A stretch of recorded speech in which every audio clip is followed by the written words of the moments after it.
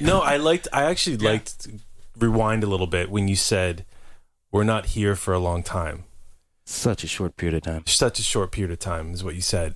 And that to me would get somebody to be really honest, to say, holy, it's like when you have maybe a life-threatening disease or whatever, or you, life, like you almost die or something. It gets you to be really honest with yourself going forward. And I think, getting to that honest spot, getting to that it sounds so easy. I'm just going to be honest. I'm going to say, hey, I don't like this. You have to be willing to lose friends. This beer, yeah, exactly. You have to be willing to lose friends. And then the right friends will come in your life. Mm-hmm.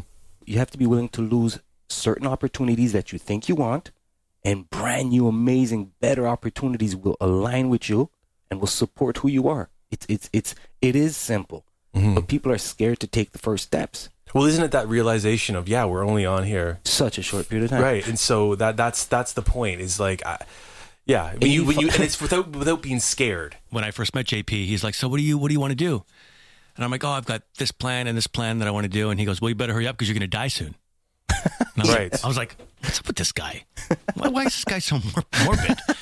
And I kind of went home that day, and that comment actually kind of like ruffled my feathers a little bit and made me feel a little uncomfortable. And then it was like the next day, and I thought about the comment in my mind. And I'm like, "Wow, this is genius. Yeah, I am going to die soon." And it was the most motivating thing in the world. It's so motivating when you realize 85 is what they say. Wait a sec, what are your last 15 years going to look like anyways? Okay, so you're going to 70, and I'm a lot of people are really healthy, but a lot of people are going sideways, and that's just life.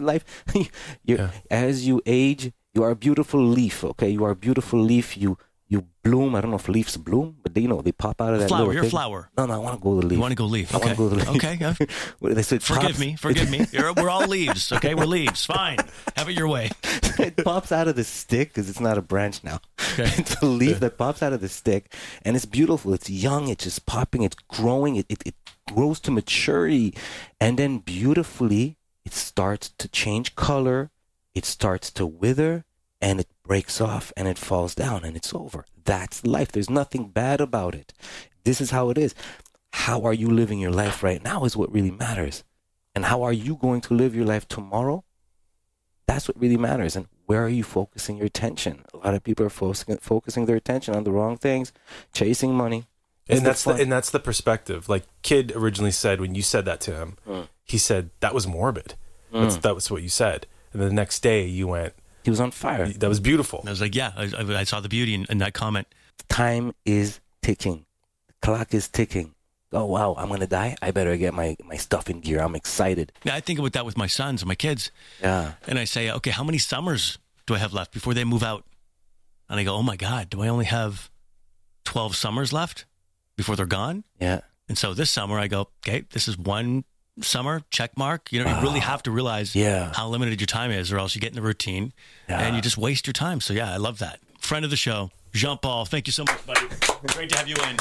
Always a pleasure. And you've been working on my name, I could tell. Okay, Jean-Paul. This is the Kid Carson Show. On Vancouver's best mix of the 90s to now. Z95.3.